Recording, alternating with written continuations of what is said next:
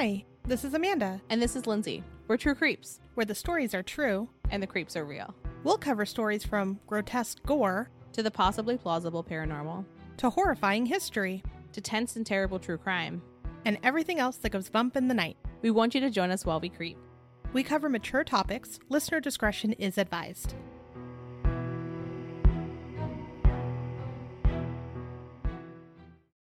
Hey everyone! So today's episode is on Murderous Marys. We were originally going to do a Malicious Mary episode, and if you listen to our Bloody Mary episode, you know we already covered that Mary. But originally, our episode was going to have a little legend, a little true crime, and then we realized the legend was long enough for his episode on its own, so we pulled out the true crime. So today we're going to talk about some Murderous Marys. I shouldn't say I was surprised, but I was surprised with how many Marys throughout history committed horrendous crimes. Yes, same. I originally saw Mary Cotton, and then we saw another Mary, and then another Mary, and we were like, oh, these aren't just like run-of-the-mill murders. Like, these are pretty bad. Like, Yeah. murder's generally bad. But they're either generally bad, and then they have a high volume, or they're just truly heinous. And we even had to make some cuts because there's so many. Yeah. There was a long list of Marys. So we are going to start with Mary Cotton, and she's from the 1800s. So I said there's a wide variety of different Marys with different heinous crimes. So she was thought of as England's deadliest serial killer until the late 20th century. It's a pretty big title. Wow. Yeah. I mean, love when women are groundbreaking.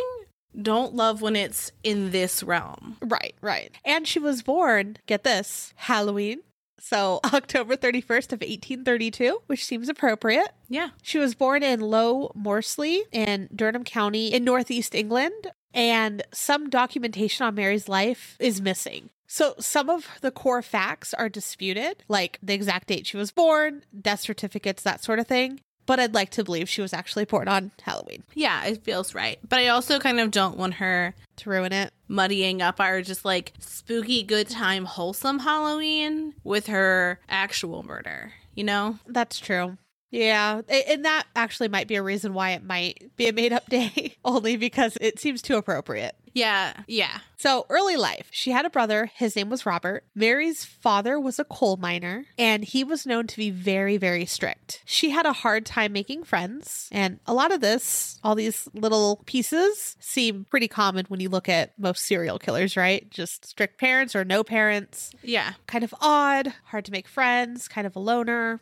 In 1848, she was 16 years old. Mary leaves home to work as a nurse after her father dies in a mining accident. His body was returned to Mary's mother, whose name was Margaret, in a wheelbarrow. He was inside a sack that was stamped property of South Hetton Coal Company, which seems really, really sad. Woof. So within a year of Michael's death, Margaret marries a guy named George Stott. So in 1851, Mary returns home to work as a dressmaker. In 1852, she marries William Mowbray. Between 1852 and 1864, her and William have 8 to 9 children. They're busy. We're not sure of the actual fact, but that is a lot of children. Yeah. They move around a few times. My guess is probably for more room for all of these children.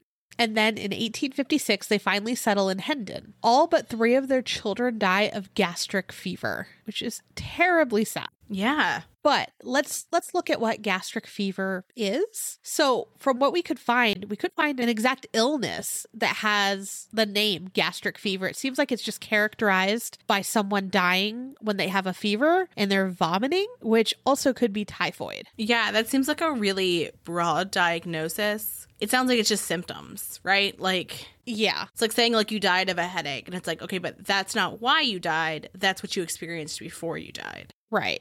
So, and again, back then in the 1800s, I'm sure that they didn't have the best medical system as we do now. And so trying to actually diagnose why someone died and honestly, someone recovering from some of the simple things was a lot harder. That's all but 3 again of her children. And that's really, really sad. So, Lindsay, do you want to talk about where this I don't know, sort of typical family goes a little differently. Yeah, so let's start with the fact that William took out life insurance policies on the remaining family members, and there was a life insurance policy out of William. I feel like that's nowadays when you see someone changing life insurance, you're like, who are they going to murder? Yeah, someone's about to die. But I mean, like, it's a commonplace thing. No, if anyone ever calls on my life insurance, they killed me, Lindsay. No, I mean, like, having life insurance. Like, once we got a mortgage, it was like, now we have to have life insurance because we don't want the other person to, like, lose the house. This probably sounds really stupid, but do you think of life insurance in the 1800s? No. I also did, like, some math on what the life insurance was, but we'll get there in a moment.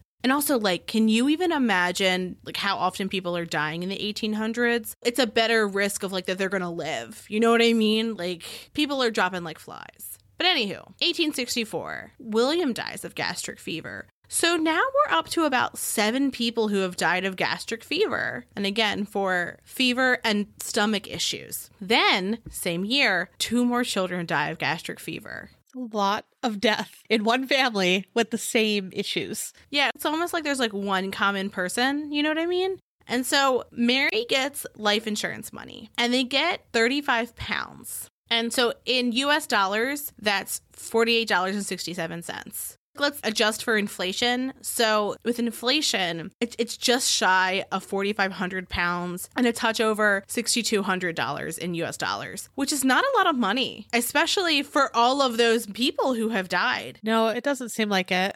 Yeah. But so at this point, Mary has one child left and it's a daughter. And so she leaves her daughter with her mother and she goes to work as a nurse in a hospital in Sunderland. And I just want to like make a note that at this point, she's been a nurse. She's been a dressmaker. And I love the versatility, but I find it alarming that like she's switching so much already. That's a big career change. It's polar opposites if you think about it.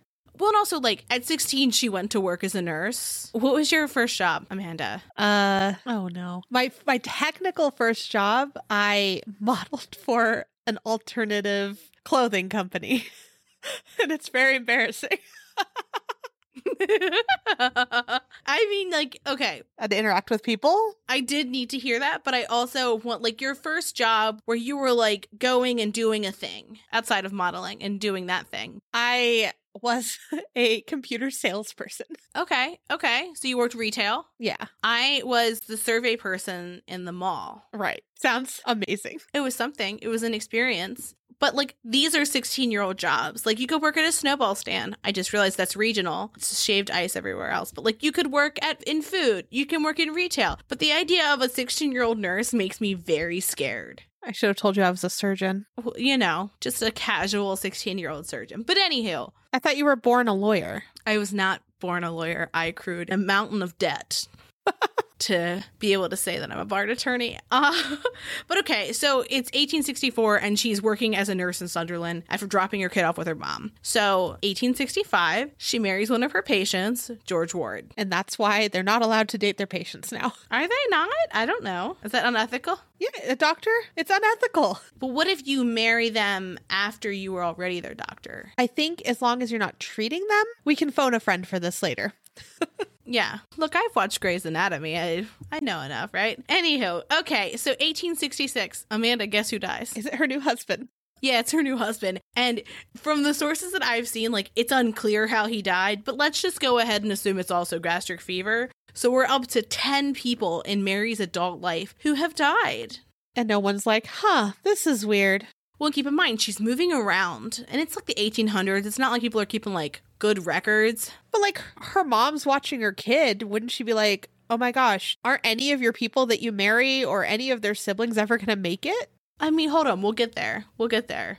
So, surprise, surprise, she collects more insurance money. Then she goes and works as a housekeeper to a widower named James Robinson. And she's there to take care of his children as well. And so she'd been there just a few weeks. One of his kids dies of gastric fever. Strange. So 1867, she goes to visit her mom, who I am assuming is having this conversation like, it's super weird that everybody dies of like stomach problems when they're around you. Like this seems suspect, right? Yeah. Her mother dies a week after she visits her. She was very upset about that conversation. I'm sure she was.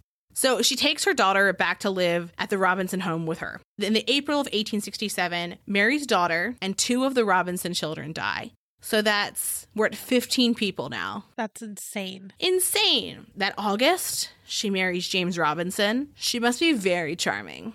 And they have 2 children together, but only one survives infancy. How is she having this many children? She's a very fertile gal. My goodness. And she's active, I would imagine. Get it. So 1869, Mary just like having a casual conversation with her 3rd husband, James, and she's like, you should get life insurance. And she keeps doing this. She keeps just like bringing it up. Like, you should get life insurance. You should get life insurance. And he's like, this is a bit odd. Then he realizes that she'd been stealing from him and that she stole 50 pounds from him, which is more than she even got for her first husband's life insurance policy, just to understand like how much that would mean. And then she racks up 60 pounds in debt. Then he finds out that she had been making the kids pawn household items to give her money. And one of the things that I always kind of wondered as I read this was, what is she doing with all this money? Because I didn't hear about her having like a gambling problem or like some type of vice that would be very expensive, or that like she always wanted to dress in like the finest clothes or anything like that.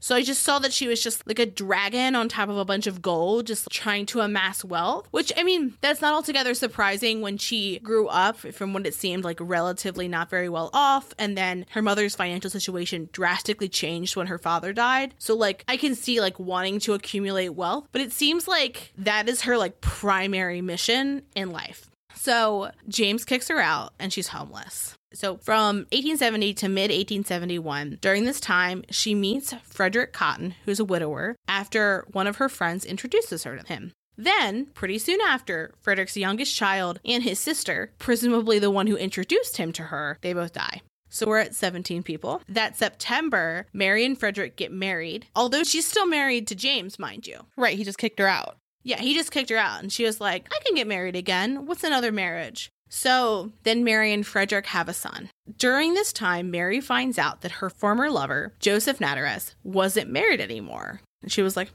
interesting. So she convinces her 4th husband, who was her 2nd husband at the time, if you will, to move where Joseph Natteras is living so she can start back up her fling with him. I mean, obviously, she's not like explaining that to him. She's not like, can we move? Because I would love to have a side piece. She's like, we should move to this area. And then the reason is because her and Joseph are having a side thing. I mean, seems like everyone just does what she wants. Yeah, I would love to have whatever gumption or charisma she has that makes people just blindly do the things she asks, with the exception of James Robinson, who was like, get out. And to be honest, like, his suspicions saved his life. So now we're at the end of 1871 to the end of 1872. Frederick and 2 more children are dead. And so we're at 20 people now dead, which this is all like a really quick turnaround, right? It's only a few years. Yeah, if you really look at it. Yeah, and it's especially quick thinking of how many children are dead. Because nowadays, if any one person had this many children around them dead, I would love to think that we would be like, this is like the reddest of flags. So Mary receives another insurance payout, and Joseph moves in as a wink wink lodger into their home. It's not surprising. He dies and he leaves all his belongings to her, but he doesn't have much. So Mary, with her vast career history, she's now the assistant coroner. That's perfect. It's perfect. It makes me very uncomfortable. So she begins a relationship with a man named John Quick Manning and then gets pregnant by him. And she tells an official sometime during her pregnancy that she couldn't marry him because her 7-year-old stepson, Charles Edward Cotton. And then she said, I won't be troubled long, just like casually. And then there's another person who she's talking to who's a parish official. And he asked her to take care of a woman who had smallpox. Because keep in mind, like, people know that she was a nurse. She has children with her. Like, she's working as the coroner. So she seems like she has like some medical knowledge to her. And she said if she was going to do that, she would need to send her stepson, Charles, to a workhouse. And so the parish official who she's talking to is like, no, like, you don't need to do that. You don't need to give up your stepson in order to do this. And then she starts complaining about having to support the kid. And she had made the complaint several more times about having to take care of him. And on one of those times, she said that she could have been married to her late husband's brother, but for the child, and said, but quote, he won't live long. He shall go like all of the rest of the Cotton family. And so the parish official says, you don't mean to say that a healthy boy like him will die? And then her response was, oh, yes. So for once, someone's like, how peculiar. This is strange. This lady's crazy. And then surprise, surprise, after the last conversation she had with that parish official, 5 days later, Charles dies. And that puts us at 21 deaths around one woman. One woman, most of them children. So the parish official who she had spoken with notified law enforcement, and they asked the doctor to hold off on writing the death certificate. Mary didn't know that the death certificate hadn't been issued, and she tried to collect Charles's life insurance. And the official that she spoke with was like, something is not right here, thankfully. And he kept pressing until there was an inquest. And from what I understood, an inquest is kind of like a grand jury in America. So she said that the official was bitter with her because she had denied his sexual advances. And the jury was like, no, this doesn't taste right. She's fine. And they don't press formal charges. But a newspaper looked at it and went, that is strange. And they looked up her past and they discovered all of these deaths. And also keep in mind, she had been moving with different last names. So right. So it's hard to follow. Yeah, it's hard to follow. And Mary's such a common name. So it's kind of easy to see how you couldn't piece it together at first. Well, and think about the 1800s trying to locate someone on paper, right? You can't look it up any other way in different cities. I could totally understand why. Oh my gosh, right? Yeah, absolutely. Yeah. And so newspaper prints a story about Mary and her past. And so then law enforcement goes to the doctor who had kept samples from Charles and they test positive for arsenic. So let's talk a little bit about arsenic poisoning. Gastric fever, which again is fever, stomach issues, including vomiting. Okay, very easy. Has very similar symptoms to arsenic poisoning. And so during this time, arsenic was used in a lot of household products, and we'll talk a little bit more about that in a moment, but it was really easy that people could ingest it. And different people would be susceptible in different volumes. So the reason that people could have been dying at different times was because a smaller dose could kill one person, whereas another person might have an oddly high tolerance for arsenic.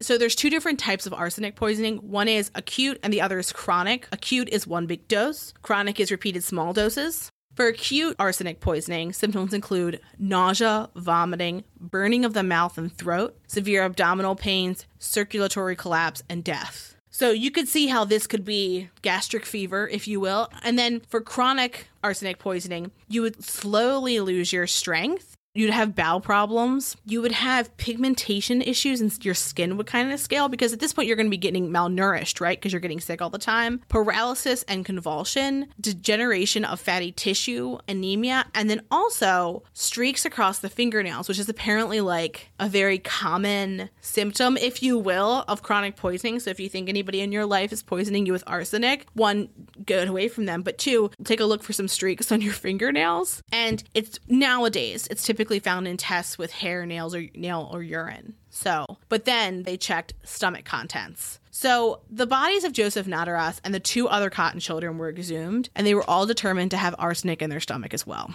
She almost got away with it. She almost got away with it. She really did. But I mean, to be honest, it didn't seem as though she was going to stop until she was stopped. Like you mentioned, I don't see what her goal was. Because I can see when, you know, it's the first husband, maybe the second, but like it kept going. All these children, and what you said, you're not getting a lot per child either. So I don't know if it was like a monetary goal that she had set, or maybe it was like a death count. But so she's charged with Charles' murder. In 1873, in January, remember, she was pregnant with John Quick Manning's child. So she gives birth to her 13th child. And they didn't want to start her trial until she'd given birth. So in March, the defense argues that many people have died from inhaling arsenic powder from wallpaper. And at the time, there was arsenic in wallpaper. But the idea that 21 people around her died. Right. Unless she was wallpapering every new house she went to. Yeah, and she was covering the people in wallpaper and maybe making them eat it. But the prosecution's evidence was like, one, just 21 people.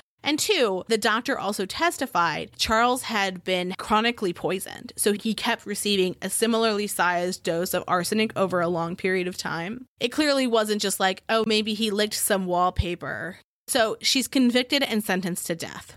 On March 24th of 1873, she was executed. It was kind of a gruesome execution because the trap door underneath where she was, it wasn't positioned high enough, so her neck didn't break. So the executioner had to like press down on her shoulders. Oh, no. To break her neck, and it took like 3 minutes. I mean, she kind of deserved that, but it's horrible. Yeah, I mean, she absolutely deserved it, but horrible. But I mean, yeah, that's Mary Cotton, who, woof, 21 people, mostly children, couple husbands thrown in. Yeah, that's intense. So that was a pretty tragic tale. Let's move on. We have more. Yeah, don't we always? So we're moving up in history to the 1950s. And the next Mary is Mary Bell. And she was born in 1957. So, as usual, tragically, her parents weren't that great. When she was born, her mother said, "Take that thing away from me." Right. And her mom's name was Betty, by the way. So Betty tried to give Mary away, but Mary's aunt stopped it. Mary's mother was only 17 when she had Mary. Several family members said that her mother had attempted to murder her when she was a toddler, but she tried to make it look like an accident, which is really sad. However, this is her accident. She accidentally threw her out a window. How do you accidentally throw a child out of a window? You don't. She damaged her prefrontal cortex, and that's also where decision-making happens in your brain. So from that on, like, it explains what happens after this. The other way that she accidentally almost killed herself, but, her mother almost killed her, was she gave her too many sleeping pills. Which 0 sleeping pills is the number of sleeping pills a child should have, right? Do they make child sleeping pills? They make melatonin gummies. Yeah, that's different, right? That's a vitamin. It is different. It is, yes. Yeah. Another way was she choked her. And then something she had Munchausen by proxy. Her mother offered her to clients starting at as young as 4 years old. And she was sexually assaulted. I feel like something had to have happened to the mom to make her brain broken as well. Yeah, I mean, any child who went through this, you could see how they could hurt others. I'm not saying it's okay. I'm just saying, like, you could see how a person like this could do really terrible things, especially like, and we'll get to it in a second, but how old she was when she started doing things. Right. Well, and this one's technical too, because her brain was technically not correct anymore. It had gotten damaged for decision making, so that makes up for why her decision making was so terrible. Yeah, when you combine that with really horrific abuse that's repeated. So let's go into her father real quick. His name was Billy, and he married Betty after Mary was born, and he was considered a lifelong criminal. So she didn't really get dealt the best hand. Now, let's talk about Mary's development after, her mom tried to kill her several times. At 5, her friend was run over by a bus. That hurts my heart. That's just so horrible. Not only is her parents just the worst, then her friend dies. Her behavior gets a little weird here. She attempted to strangle other children. She put out a cigarette on a little girl's cheek. I don't know why she had a cigarette. That's a thing. She had dark hair and bright blue eyes, just to give you a picture of what she looked like too. Her friend, Norma Bell, who wasn't related, so just a friend, not a relative, just with the same last name, she held a little girl down while Mary tried to suffocate her, and she was also filling her mouth with sand. Have you ever gotten just a little bit of sand in your mouth? Awful. Could you imagine just someone packing it in? I feel like you'd never be the same. It's like an exfoliation inside of your mouth. The fact that she was doing this kind of stuff and she was still in school. Nowadays, I feel like children would be removed from school upon the first thing on this list. Any one of these things would have gotten them expelled from school. Yeah, that's a lot. And also, this other little girl that was helping her. I mean, look, Norma's not so great either. Yeah, when I read about this too, a parent-teacher conference for this. But teachers said that she was very smart. However, she didn't have empathy. I mean, that's pretty clear. Well, yeah, but I mean, just imagine that conversation. It's just a weird thing to imagine. I don't imagine her parents were the sort that went to parent-teacher conferences. But just to go back for a moment. So on May 11th of 1968, Mary was playing with another boy. He was 3 years old, and they were on top of an air raid shelter. And then he fell in and was injured. his parents were like, oh, accidents happen, which, I mean, a 3-year-old shouldn't be playing there anyways, but yeah, it totally could have been an accident. The following day, May 12th, 1968, 3 moms went to the police to say that Mary had choked their daughters. Okay. Good on them. Maybe go to the police as soon as she does it. I think they probably heard that story and were like, okay, yeah. This is weird. Same little girl. And then other people probably came forward and were like, yeah, she did it to my kid too. So let's talk about now the first murder. So Mary strangled Martin Brown on May 25th, 1968. So it's that same month. And she had convinced him to come to an abandoned house with her, saying that she'd give him candy. He was only 4 years old at the time. And it's also important to note at this point too, she's 11. Yeah, she's still a baby. So she's still a kid, but she's old enough where it would be strange if she was hanging out with a 4-year-old. Right, that is weird. But also, you could think like, oh, that's just her sibling. Also, to like hear my parents talk about like growing up in this time, life was very much like come home when the streetlights come on. She wasn't like a danger that any of them could have conceptualized. No. So Mary actually went back and brought her friend Norma, but Martin's body had already been discovered. Unfortunately, they didn't really investigate much because they had found an empty bottle of painkillers. So what the investigators thought was maybe it was just an accident and he took someone's pills, got a hold of a bottle, probably thought it was candy, ate them, and then died in this house. They didn't really look into why he was there, who he was there with, nothing. So ultimately, this little boy's death was just ruled an accident. A few days after he died, Mary went to Martin's house and asked to see him. Don't like this. Martin's mom explained, I'm sorry, he died. Mary clarified, no. I want to see Martin's body in the coffin.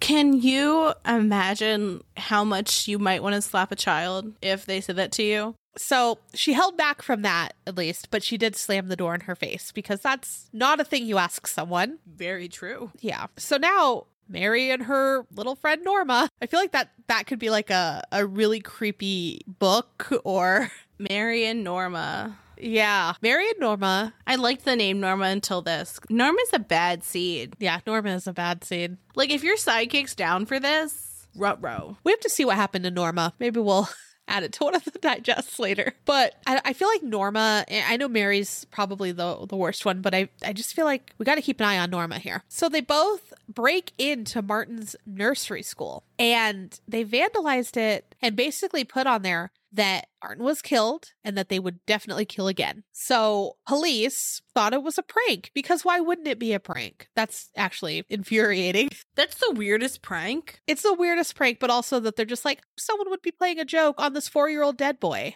Yeah. No, that's not a thing. However, the nursery school had been broken into before, but I feel like that's a much different level. Breaking in and spilling some finger paints is way different than confessing to murder on the walls of a pre-K.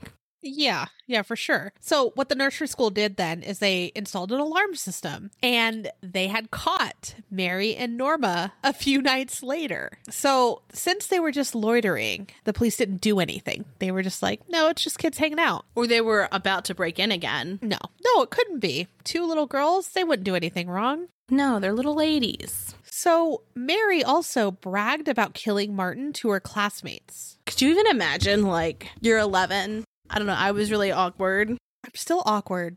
I mean, still awkward, but like, I've like grown into my body now, and I wasn't grown into my body then and didn't really have a sense of like who I was. So it was just as awkward as I could be. So like, you're just like living this awkward middle school life. And like one of your classmates unsolicited comes up and is like, I killed a 4-year-old. Like, I don't need this trauma. Well, and she was known to lie and exaggerate things. So everyone's like, okay, sure you did, Mary. Didn't believe her. Also, just like, are any alarm bells ringing about the girl who exaggerates so often and so frequently and so intensely that when she confesses to murder, people don't believe her? Well, I mean, if an 11-year-old came up to you and said, I murdered someone, it's a hard pill to swallow. Police, immediately. Maybe it's the true crime in me, but no. You confess to murder at any age, other than an age that couldn't contemplate death. Like, if a 3-year-old was like, I murdered, like, so-and-so, I would be like, why do you think that? Because, like, they could have made some, like, child inferences. Like, I wouldn't share my grape juice with them, and that's where they died. And you're like, no, you didn't kill anybody.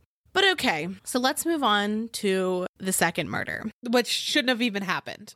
It shouldn't have happened because they confessed, with the exception of like walking their little like tween selves into the police station and confessing. They made it pretty damn clear. So the end of July of 1968, on the 31st, Mary and fucking Norma killed Brian Howell by strangulation after luring him away with candy. So he was only 3 years old. That's so sad. And candy, when you think about it now, like, right, that's what everyone always says. If someone offers you candy, no. But also, like, it's never, you don't really think about, like, kids hurting kids. No. Well, nowadays you have to think that too, because a lot of horrible people use kids to lure other kids. The world is a sick place. It is. So they carved an M into his abdomen. Some sources say that the M that's carved in looks like it was originally an N, but then it was changed to an M by a different carver. So maybe Norma carved the N and then Mary put the M, or maybe like vice versa. Yeah, that's horrible. There was scratches on his thighs, and they also mutilated his genitals. Mary and Norma offered to help Brian's sister when she was looking for him. And that's like a new level of sick, because now they're kind of reveling in the pain that it's causing people for him to be missing. Well, that's a common thing now, too, is people inserting themselves into the investigation, right? Mm-hmm. Mary and Norma suggested that they look near the concrete blocks that hid his body, because I'm assuming like those cinder block kind of things. His sister's response was like, he won't be over there. So they're like trying to take her to the body so they can see her find him. And his sister's like, no, he wouldn't be over there. So she doesn't go there, and they continue to search. And so when his body eventually is found, when they're examining his body, it's pretty clear from the injuries that were sustained that the killer was a child because of the lack of force. When interviewed by police, Mary was evasive and Norma was unnecessarily excited. And Mary made up a story about seeing an 8-year-old carrying broken scissors away from that area. And at that point, the mutilation hadn't been shared. So they were like, why do you know that scissors would be necessary? Police pressed on both Norma and Mary, and they both implicated themselves. Mary admitted to being there, but she blamed everything on Norma. And so, I mean, could it have just been Norma this time around? Perhaps, but because she had killed Martin by herself, it kind of suggests that it likely was Mary with an assist from Norma. Right. But so both of them were charged and trials were set. After she was arrested, the court appointed a psychiatrist, and they said that Bell exhibited classic elements of psychopathy. And the judge agreed. Wow. So Bell was found guilty of manslaughter and sentenced at Her Majesty's pleasure, which basically means that she was sentenced for an indefinite amount of time because of just the heinous acts that she had done. It makes sense that she would have a heavy sentence, but that seems like an unjust sentence. And this was in England, which is why that she was sentenced in a different way than it would be in America. In America, we have clear-ish sentencing guidelines. But so Norma was considered an unwilling accomplice and that she was just under a bad influence. So she was acquitted. Amanda, even during your most impressionable time in your life, do you think you would have went along with anything like this? Absolutely not. No. Absolutely not. Bad influence or not, like, you're part of it. But so, disgustingly, Betty, Mary's mother, she kept selling stories about her daughter to the tabloids, and she would, like, forge, like, journal entries and different writings to support the claims about her having psychopathy. So, Mary served 12 years in prison, which is a pretty short amount of time, considering she murdered 2 toddlers. Right. She was released when she was only 23 in 1980. Oh, gosh. But so, after she was released from prison, she was granted anonymity. And so, 4 years after she was released, she had her own daughter. And they lived in her hometown for a bit. And then, while she was still living anonymously, she contributed to her biography. And the government didn't want her to profit from the contribution, so they tried to block its publication. Mary's daughter didn't even know about her mother's crimes until she herself was 14. And they only found out because a tabloid had found Mary's husband and tracked them down and then published the stories to talk about them. How horrible would that be? That would be pretty bad. But I also think that there's a much different feeling I think I would have about if my mother killed someone when they were a child versus as an adult, right? And especially, look, I'm not saying that like anything excuses what Mary did, but what she was living with, the amount of like pain and suffering and torture, she may not have understood, you know? But so, yeah. Well, she didn't because of the injury too. yeah. And so Mary was able to keep her identity a secret. And a court actually ruled that like their names wouldn't be released for her daughter, and her granddaughter, so that they wouldn't be living under the stigma of what she had done. So our last Mary for the evening is Mary Laurie Tackett. And it's just like a little bit of a twist. She actually went by Laurie, but her legal first name was Mary, so she counts. It does. Laurie was born in October of 1974 in Madison, Indiana. So her mother was a fundamentalist Pentecostal Christian, and her father was a factory worker who had 2 felony convictions from the 60s. They both fought pretty often. It seemed like her father was maybe abusive, and her mother was like very religiously strict. At one point, one of her friends got a Ouija board. Her friend's name was Hope Rippey. We'll talk about her in a little bit. But her father got a Ouija board. And so the girls were playing with a Ouija board. And when Laurie's mother found out, she went over there and demanded that they both burn it and exorcise the house. And as we've talked about in an episode from many moons ago, perhaps you should not burn a Ouija board. Right? She was wrong there. She was wrong. Then in 1989, Laurie's mother found out that she was changing into jeans while she was at school, and she freaked out and she tried to strangle her. Social workers became involved, and Mary's parents agreed to unannounced visits by social workers. Laurie pretended to be possessed by the spirit of, quote, Deanna the vampire, which, like, what a badass vampire name. Deanna. Of all the names in the world, like, Deanna.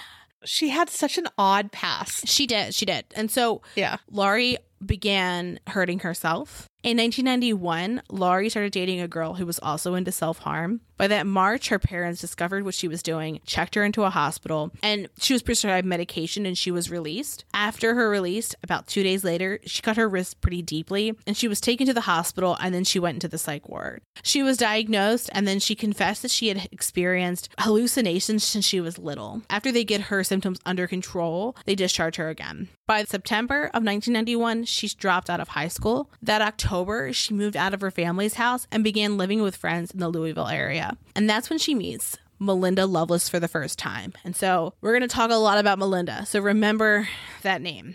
Linda and Hope. Linda and Hope so far. And so by that December, she moved back to Madison because her father told her he'd buy her a car if she moved back. So she was like, okay. But she still spent most of her time in Louisville and New Albany with her new friend, Melinda. So let's switch gears, and we're going to talk a little bit about Melinda.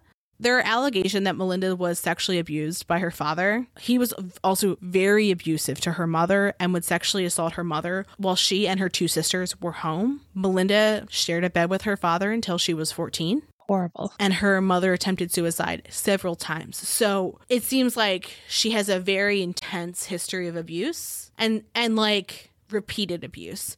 Yeah. So we're going to shift into Melinda's timeline, and then the two will merge in a moment. In 1990, Melinda began to date a girl named Amanda. So by that fall, their relationship began to fall apart, and Melinda blamed another girl named Shonda Scherer. It's important to note Shonda is several years younger than Amanda and Melinda. Amanda had met Shonda early in the school year when they had both gotten into fights and became friends in detention. She was like a very Breakfast Club kind of way to meet. Yeah. So that October, Amanda and Shonda attended a school dance, and it seems like they went together, and Melinda found them and confronted them. Melinda started dating someone else who was older, but she was still jealous of Amanda and Shonda. So she also saw them attend a festival together. So she keeps seeing them out together. And Melinda starts to talk about killing Shonda, and she even threatened her. So by that November, Shonda's parents moved her to a Catholic school. And Shonda and Amanda begin to drift apart because they're at different schools now. So all of these people that Lindsay just described, we're going to put all of them together now to talk about what happened. And this horrible event took place in 1992, and we're going to start on January 10th. So we already brought up Hope Rippey and Laurie Tackett, whose name is Mary. They had another friend named Tony Lawrence, and the 3 of them drove Laurie's car to Melinda Loveless's house. And again, she lived in New Albany. Tony and Hope were friends of Lori's, but they actually didn't know Melinda. Sounds like they had just heard of her or, heard Lori talking about her. When they arrived, they were told by Melinda that she wanted to scare Shonda with a knife. And Melinda told them that she very much disliked Shonda for being a copycat and stealing her girlfriend. It all sounds very young adolescent anger, like, oh, she's copying off me. Like, yeah, who cares? As an adult, I'm like, oh, I have that same top. Like... Yeah, that's fair. I'm still, you know where this is going. She's going to go scare a younger girl with a knife because they're a copycat and stole her girlfriend to, her friend and to two technical strangers. And everyone's like, okay. Right? And I understand that they think, yeah, we're just going to scare her. But still, who does that? Who wastes their time? I think as a teenager, me in that age range didn't have time for that. No. Seems silly, especially someone that I didn't know. I wouldn't care who was a poser or who was, copying them. Yeah. I'd say get a new girlfriend. I don't care. I'd also be like, we're not friends, so I have no emotional stake in you. So, like, if someone has made you mad, that's your beef, not mine. Yeah, I'd rather go do something else. So anyways, Hope drove to Shonda's house and arrived right before it was dark. Melinda told Hope and Tony to go to the door, introduce themselves as friends of Amanda's, and invite Shonda to come with them to go see her. So, hey, we're friends of your girlfriend. Come with me to go see her. We're also going to be taking you to something called the Witch's Castle. That's where Amanda will be waiting for you. Shonda declined because her parents were still awake, and she asked them, hey, why don't you just come back around midnight? They'll be asleep. We can go hang out. So while they waited, the girls went to a punk show, waited for midnight. I heard other random things ensued at this show, but that's not part of the story. So they went back to Shonda's house around 12:30 a.m. So that puts us on January 11th. Melinda said she couldn't wait to kill Shonda on the car ride over, but also said that she wanted to have sex with her and intimidate her with the knife. So that lots of mixed signals there. Yeah. Tony refused to go get Shonda. I feel like Tony knew something was up, and so Lori and Hope went instead. Melinda then went in the back seat and hid under a blanket, so when Shonda entered the car, she wouldn't know anyone else was in there. Shonda was actually a little hesitant at first, but she was like, okay, yeah, let's go. Melinda put the knife to her throat when she entered the car, and then they headed to the witch's castle, which I was like, what is the witch's castle? What I saw online was that it was a ruined stone house, and some other people referred to it as Mistletoe Falls, and it's in like an isolated area overlooking the river. Okay. So, like people could technically drive by it, but it would be hard to see. Sounds like a lot of like teenagers go to hang out there. So I'm sure you had something in Maryland where it's just this random place that people go hang out. No, not that was like abandoned. Like I, as a teenager, hung out in an airport hangar that one of my friend's dads had. See, that's weird. That counts. That counts, I guess. They had raves. It was really cool. But yeah, but it wasn't like an abandoned thing. And like my parents dropped me off there. Like they knew where I was. There's not like that I've encountered an abandoned house in the back of the woods where all the kids hung out. We didn't have woods. Oh. But we did have weird golf course areas. And one had like this little island. We called it Duck Island because only ducks lived there. Okay. And if the water wasn't too high, there was some rocks that you could like skip onto to get to the island. It's a tiny lake. Interesting. This is like abandoned golf courses, you said? No, it wasn't abandoned. Like it was just no one went over there like in the evening. So it was cool to just go over there without the creepy golfer men. I mean, fair. Fascinating. Interesting, right? Did you get to hang out with ducks though? Oh, yeah. I love ducks. That's why they follow you now. They know. You're their people. They know. If you ever hear ducks in the background of a recording, it's because ducks come to my front door and scream. Yeah, because Amanda feeds them. They come to her for food. So once Shonda entered the car, Melinda ordered her to tell the truth about stealing her girlfriend or have her throat slit. From what I understand from a couple of the different accounts throughout when they talk about the crime, one of the girls said she was crying, she was trying her best to answer the questions, but she was really scared, understandably. Once there, they bound her arms and legs with rope. Shonda again was crying, and the girl started to get nervous because there was car lights. So they were at the witch's castle, people could still drive by. So they were like, okay, let's leave so we don't get seen. So they took her to a place closer to Lori's house, and they went to what's described as a garbage dump, and it's in like a forested area, so it would be hard to see what was going on there. Tony and Hope stayed in the car during this part. Melinda and Lori made Shonda strip, then they beat her. Melinda first beat her with her fists and then she slammed her face down on her knee. She also tried to slash her throat, but the knife that she had was too dull. So then this is when Hope comes out. Hope comes out of the car to help hold her down. And in some of the things that I read later on, after all this went down, Hope said that basically they were making her do this. I don't quite understand that part, but I don't know if it was like more like peer pressure. It's just terrible. I mean, to be honest, I would be afraid of somebody who was doing this. That's true. That's true. Like, especially if like I was in their car and I didn't necessarily know where I was, like, I don't think I could do this, but I do see how she could be scared into thinking that she had to. Right. And remember, Hope and Tony didn't necessarily even know Melinda. But they did know Laurie. Yes. So she helps hold her down. Melinda and Laurie then take turns stabbing her in the chest. Then they strangled her with a rope, and then they took her in the trunk, and they said she's dead, and they went back to Laurie's house. So Shonda was actually still alive at this time, and she was screaming in the trunk. So what happened next is Laurie went out with a paring knife and stabbed her more, and then she went back in the house to clean up. What's interesting about that, though, is like, I'm sure you've seen a paring knife. They're maybe, 3 inches long. They're very short. But if you went into a kitchen and that's the knife you picked that knife on purpose. You'd pick the tiniest knife that would not kill, right? Like, that's not, I mean, like, given the right area stabbed, it would kill someone. But if you were seeking to just torture, that is the knife you would pick. Absolutely, yeah. If they wanted her dead, they would have grabbed the biggest knife, right? You always see in all the horror movies, they grab the giant knife off the counter. This wasn't the case. So while they were inside, Laurie then read the girls' futures,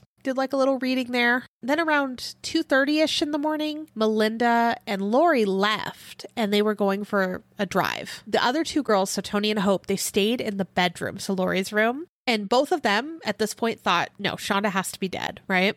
Laurie's dad came into the room at one point and asked where Laurie was. And they just said with Melinda, which already that's weird. Why would you leave some of your friends at your house and leave? Yeah, I mean, also, I would have been like, I gotta go. Like, I gotta get out of here. Yeah. Well, it's the middle of the night, too. I'm sure, like, with curfew and stuff, I don't know if this, I assume every city has some sort of curfew for underage kids. But do they enforce it, really? I mean, ours did not enforce a curfew. There was the restrictions on provisional licenses, right? But there wasn't like, oh, you have to be home by 12 o'clock or you're going to get like a misdemeanor or whatever, or a fine or something like that. No, I don't think they'd actually like do anything, but I would remember always being like just nervous that they were going to be annoying about us being out. So they thought basically that Laurie and Melinda were just going to go and burn the dead body. However, during this time, Shonda, again, was still alive and what they described as making crying and gurgling noises. So Laurie stopped the car and then beat her with a tire iron. Then they went back to Laurie's house. And by this time, it's near morning. I couldn't find an exact time that they estimated, but near morning. Hope asked what happened with Shonda. Laurie told her about the torture, and then she laughed. The girls woke up Laurie's mom as they were talking, and she yelled at Laurie for being out so late and for bringing girls back to the house. I mean, fair. Yeah, absolutely. It's, almost morning. Wait till she finds out what she has to actually yell at her about. Right. So then everyone gets back in the car. Laurie then takes the girls to a burn pile that was near her house. And she's like, I'm going to show you Shonda. And Tony refused to look. She's like, I'm not going to deal with this. Hope then sprays Shonda with Windex on one account. And she says, you're not looking so hot now, are you? And at this time, she is still alive. So she's been beaten. She's been stabbed multiple times. And then she's been beaten with a tire iron. And she's still alive. So here's what I don't understand is that, because I've seen in accounts too where they have that quote that Hope said, that just doesn't sound like a person to me who's too scared to be there. Absolutely not. No. There's a lot of different accounts that I was able to find in certain articles, and it's hard to differentiate what was happening then versus later on as adults when they're recounting what happened, which would be years and years later. So there is a lot of information out here, and this is just a basic timeline of what happened. There's a lot more detail. So then they went to a gas station and they bought a 2-liter and they filled it with gasoline. Then they drove to, it's called Lemon Road, and they carried Shonda in a blanket to a field. It's like a gravel road and then there's a field near it, and they carried her in a blanket. So Laurie told Hope to pour the gasoline on Shonda. Again, she uses the term, she made me pour gasoline. I think no one can make you do that. And later on, there's an interview with her as an adult. And she says, I can't say that I would have done anything differently because I just don't know what I could have done. It was like, you didn't have to. And I know where you were coming from, Lindsay, where you were like, well, it's a scary situation. And I can imagine being scared, but I feel like I wouldn't have let it get to that point. You know, like you made so many bad choices to get to that point, that moment. Here's my thing, is that they were like, I just want to scare her. I don't care. You don't need to scare anyone. Amanda was not property. She could not be stolen away. She left of her own volition. That was her decision to make. But even to the point where they go and knock on her door and she says, come back later. That puncture that they went to, they could have like burned off some rage in the pit, like dealt with it and moved on, but they didn't. They went back. There was so many times when like the original like thought of it, say no then. The first time you go to the door, you could be like, hey, she's trying to be an asshole. Just say, we're just going to agree that this isn't going to happen. She could have warned her. Like she could have went to the door and been like, hey, I'm with this girl. I don't really know her. She told us to come try to get you, but we're just going to say that you said you can't come out. If she was scared, that was another way she could have played it. Then they could have went to the show and she could have been like, you know what, guys, I'm going to go to bed. I'm not feeling great. Even if she was not strong enough to fight back, she could disengage. And the less people that Melinda had to convince to do this with her, she may have chickened out herself. Exactly. And then when they went to the door again, they could have done the same thing. Like at so many points, they could have just not. You're absolutely right there. So then what they did is they did indeed set her on fire. And then they returned a few minutes later to do it again to make sure she was dead this time. The girls then went to McDonald's for breakfast around 9:30 in the morning. Tony was horrified and called a friend and told her what happened. Lori dropped Tony and Hope off at their houses, and then she went back home with Melinda. They cleaned the car, and then they went to Melinda's house around 3 p.m. Melinda then got in contact with Amanda and told her what happened, and then arranged to go pick up Amanda. We could deep dive into this whole mess with all these different players, but again, it's just a brief overview. Melinda's friend, Crystal, came over and they told her what happened too. Then they went to go pick up Amanda and bring her back to Melinda's house. They told Amanda the full story. And at first she's like, no, that didn't happen. It's not true. And on some accounts, I see that she was comforting Melinda.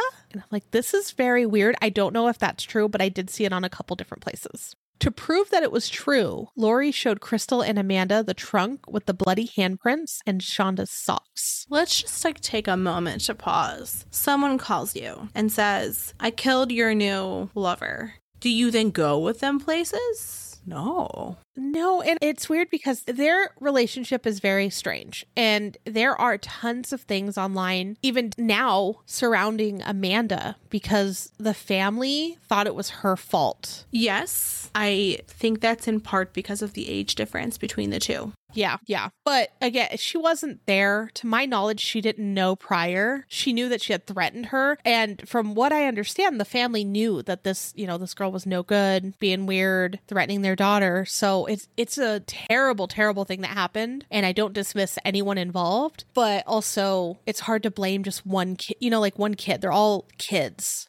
So now again, we're in January 11th. Shonda's dad noticed that she was missing and called neighbors, friends, anyone he could all morning. Later that morning, Dawn and Ralph Foley found Shonda's body while they were out quail hunting, and the body had been posed. Her legs were spread and her arms were up. And then Shonda's dad and his ex-wife went out around 1:45-ish to file a missing persons report. Earlier that morning at 8:20, Tony had went to the sheriff's office with her parents and told them the story. They were able to confirm later on that the body that they had found matched the person that was missing. It was also confirmed with dental records. Forensic expert Sergeant Curtis Wells, when he was investigating the crime scene, he did notice that it appeared that she had been sexually assaulted as well. It's one of the most horrific cases, especially when you're thinking of young adults, teenagers, young children. Originally, investigators thought that the body was a killing after a drug deal had gone wrong, before they knew who it was. Originally, the sheriffs were excited when the police called because they thought, oh, this must be good news. Witnesses later testified that Lori was obsessed with the occult and the notion of killing someone. She had proposed asking Cher's ghost during a seance how it felt to die by fire. I guess she had said that to someone, which is absolutely horrific. So police then went to Melinda's house to arrest them and found them sleeping in Melinda's room. Just sleeping. Everything's fine. Normal day. From the account that I had read, the officer that went in, like, slammed open the door and, like, screamed for them to wake up. They were just that mad about what had happened that they're just in there sleeping peacefully. But so, Good. all 4 girls were charged and were sentenced. We're not going to go through the full trial, but here are some interesting notes about the trial and some things that were happening around that time. So in December of 1992, Laurie gave an interview and said, "I didn't think she was going to go that far. It wasn't really the fact that I can't believe I'm doing this. It was the fact that I can't believe this is happening. I told her it was stupid. Shonda hugged me. She asked me to not let Melinda do it. She was crying. There wasn't anything I can do." Ugh, that hurts my heart. Yeah. Well, also, it hurts my heart that Shonda begged, but it also was like, don't say there's nothing you could have done. Oh, yeah. Well, that just pisses me off. But just the fact, I'm picturing just Shonda. I don't care what Laurie's doing. Yeah, especially from Laurie. Yeah. Well, and also, in this same interview, Laurie talks about expecting to be acquitted and that she talks about what she wants to go to college for. Well, she thought she was just going to be let off easily because she was underage. Yes. And so on the 10th of December, Tony entered a plea agreement in exchange for full cooperation. So Melinda also entered into a plea agreement, and she testified on behalf of, I believe, Laurie and Hope on behalf for it. But during her sentencing hearing, Shonda's mother, Jackie, said, "I can't control my emotions most of the time, and I cry because I want my baby back. I want her home for Christmas this year, but I can't have her. This year, I didn't get to buy Shonda any presents. There are no presents for her under my tree. Melinda has cheated me out of being with my daughter during this life. It is my wish for you that you live your life with memories of her screams and the sight of her burned and mutilated body. I'm not sure who you love most in life, Melinda, whether it be your mother or your father, but I want you to imagine them in the trunk of that car. I want you to imagine the person you love the most begging and screaming for their life. I want you to imagine that person being the person lying on the ground who was burned and mutilated. Maybe then, and I doubt this seriously, you could feel a small portion of the pain our family feels. The proper punishment for Melinda would be to place her in a cell with pictures of Shonda's burned body and force her to continually listen to a tape of my daughter screaming like she did that night. I hope and pray you remember these words for the rest of your life. May you rot in hell."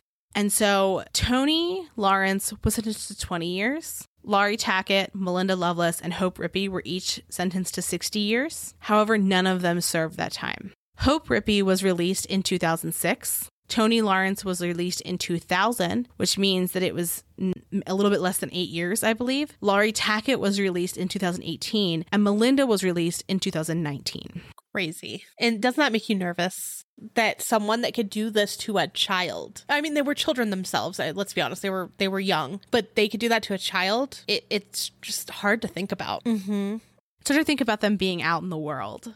Or at the very least, like, they all had a part in it, but say they were even just present. The fact that you could stand by and watch that happen. Yeah, exactly. So there's a lot about Shonda's family after this, too. And there was an entire Dr. Phil episode where he talked to Shonda's family, talked to Amanda, and talked to Hope. And I found many, many clips, but I could not find the entire episode anywhere. At one point, Shonda's family says that Amanda molested her and says that Amanda should have been able to stop it, and she did nothing, and she deserved to be with the other 4 girls. It was an interesting interview to watch, and you're just angry watching it at all accounts. You're like, this didn't have to happen. But on the other end, I'm sure there was more to it, and how many times Amanda, warned anyone she claims that she did. Yeah, I do believe that the prison system, in part, does exist to punish people and for them to be rehabilitated for their crimes. But I also believe that people should serve their sentences. And it's great that you might be a model prisoner. But if you're sentenced to 60 years in prison for a violent crime like this, I think you should serve it.